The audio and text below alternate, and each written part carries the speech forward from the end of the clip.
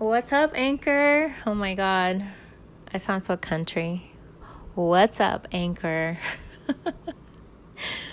I literally recorded a 4-minute segment and the app or whatever crashed. Anyways, I'm back.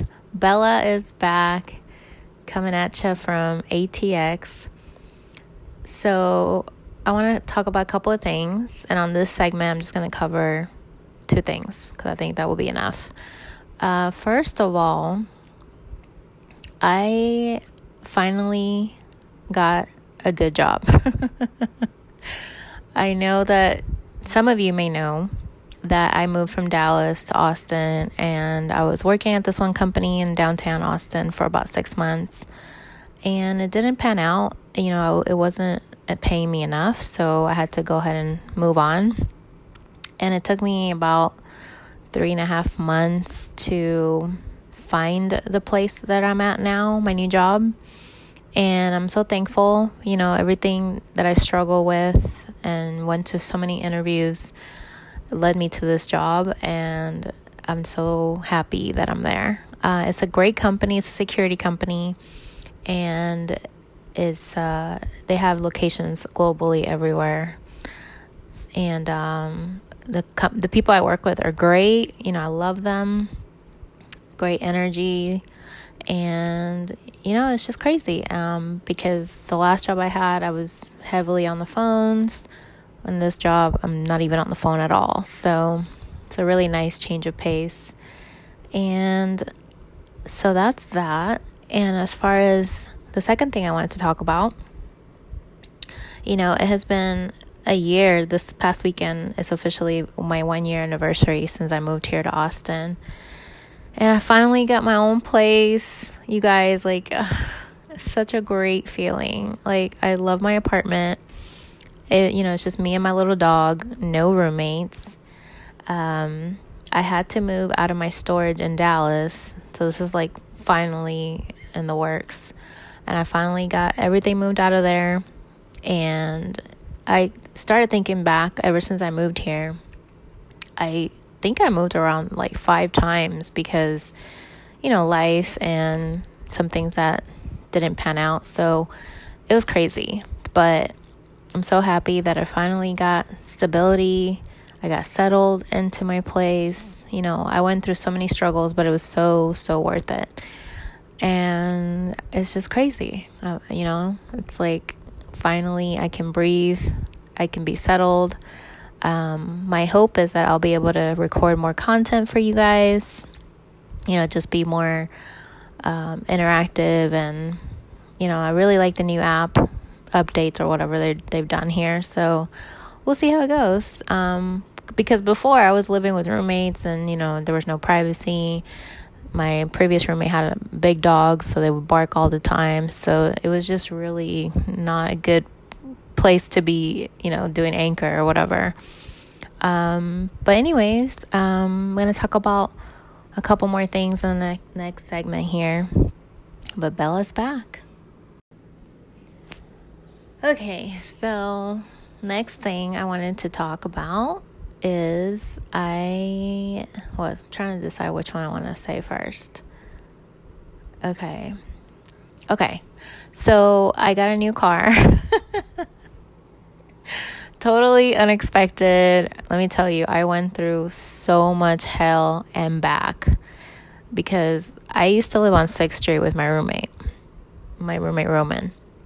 And I don't know what happened. Okay, I know what happened. I started getting into crystals now, okay? I bought a shit ton of them. Excuse my language. I bought a bunch of them. And I was activating them with sage in the kitchen, and his dogs were in the other room freaking out because they could smell it. And I was using sage to activate the crystals because the thing with crystals I recently learned, because I'm new to this, is that you have to activate them in order for them to feel your energy, and that way you're cleansing them from any other energies they may have come across before they came into your hands. So this is one of the things you have to do. And there's different ways you can activate them. You can do it by moonlight. or you can use Sage or whatever you have. So that's what I used. Or you can like run them through water or whatever. Anyways, so I was doing that. And I remember 30 minutes later, after I was activating my crystals, my car got hit. My Civic that I used to have got hit because I had it parallel parked on the side of the road. And some guy just slammed into it. And I didn't know until the next day because I walked out thinking I'm going to work. Then I look over. I'm like, where's my car? It's gone. Then I called 311. They told me, oh, it's at this place because it was involved in an accident. And I was like, what? And I was oblivious because even that night I heard the police outside. I even heard the crash and everything. But I just didn't think for a minute that it was my car at all. You know, I was just like minding my business, activating my crystals. And I don't know if I did it wrong, but maybe I did the activation of the crystals wrong because that stuff is crazy. Like it set off some energy out there and you know, and then that happened with my car. I don't know. It's just crazy. Like, yeah, one of you guys knows about that. You can clue me in on how to do it right next time. But anyways, I ended up getting a new car because my car got totaled. And I was upset, you know, because, you know, how is it that I'm not even driving my car and it's totaled? You know, it's like one of the most hopeless feelings you could ever feel. And I knew that when I saw the tracks on the street where my car was parked, I knew that he slammed into my car. And when I saw my car, oh my God, it was bad. Like he must have been going like 40 miles an hour, and he just slammed into the rear driver's side, and the tire was totally dented in. It was bad. So yeah, I ended up getting a new car. So now I have a Jeep Renegade. And it's weird because I wasn't even thinking about Jeep. I was thinking I'll just get into another Civic. But honestly, this was the second Civic in a row that I've had that has been hit twice each time I've had one. So I don't know what it is with Civics, but I just felt like maybe I need to do something different because it has bad juju already. And mind you, this other lady hit my car the month before this guy totaled it. So it's like once a car gets hit, especially my Civic or whatever, my situation, it's like a magnet. Anyway, so that happened. And so now I have a silver 2015 Jeep Renegade, so it's a little newer than my last car. It doesn't have leather interior and it doesn't have, you know, Bluetooth. I actually have to plug in a portable Bluetooth. But it's, you know, it's nice. I love it. And it's a stick shift still, so I'm, you know, standing firm with my stick shift because I'm obsessed with stick shift. Anyway, so doesn't have navigation. That's another thing I wanted to say. Anyway, but it gets me to and fro. It's so cute. It's fun to drive because it's a Jeep, and I never thought I would have an SUV. You know, I've always had like 2-door, 4-door cars, so I feel like I'm entering into new territory. And the cool thing about Austin is that there's Jeeps everywhere. I think there's like a huge community out here. Because I've seen people with the logo that says Jeep Austin Weird, you know, kind of like a play on words with the slogan, Keep Austin Weird. Jeep Austin Weird. I don't know. It's crazy. So yeah, I'm going to have to cut this segment and then go into the next one because I rambled too much. Okay, I'm back. So now things are going to get a little bit womp, but that's life, right? You have some good things that happen, some bad. But the good thing about getting a new car was that I ended up getting something that is reliable, and I just felt like it was the best thing that could have happened out of a really bad situation. But you know, when I was going through it, I just felt like my whole world was coming to an end. So there's that. And so I guess I'm stalling because I just don't know how to even start talking about this. But my boyfriend and I broke up. I actually broke up with him. So yeah, this was a really, really tough relationship. I never dated an addict in my life, and I just wanted to give it a shot because I loved him. But, sometimes you just can't help people unless they're willing to help themselves. And I can't want it more than him. I can't want sobriety more than him, because I'm not the one with the problem. He had several addictions, and it was just getting to the point where there's nothing I could do. It was like I was being collateral damage. I was getting hurt because of his addictions, and it was just too much. And I finally had to just cut it off, cut the cord, move on. And what's really annoying is that he keeps calling me every week. And on the upside of that, it's weird because I am annoyed that he's calling me because I'm not going to pick up. Like, it's done. But at the same time, I know that he's still sober. If that makes sense. Because, if he was drinking again, then he would be in rehab and he wouldn't be able to call me. So I guess in a weird way, of course I still care about the guy.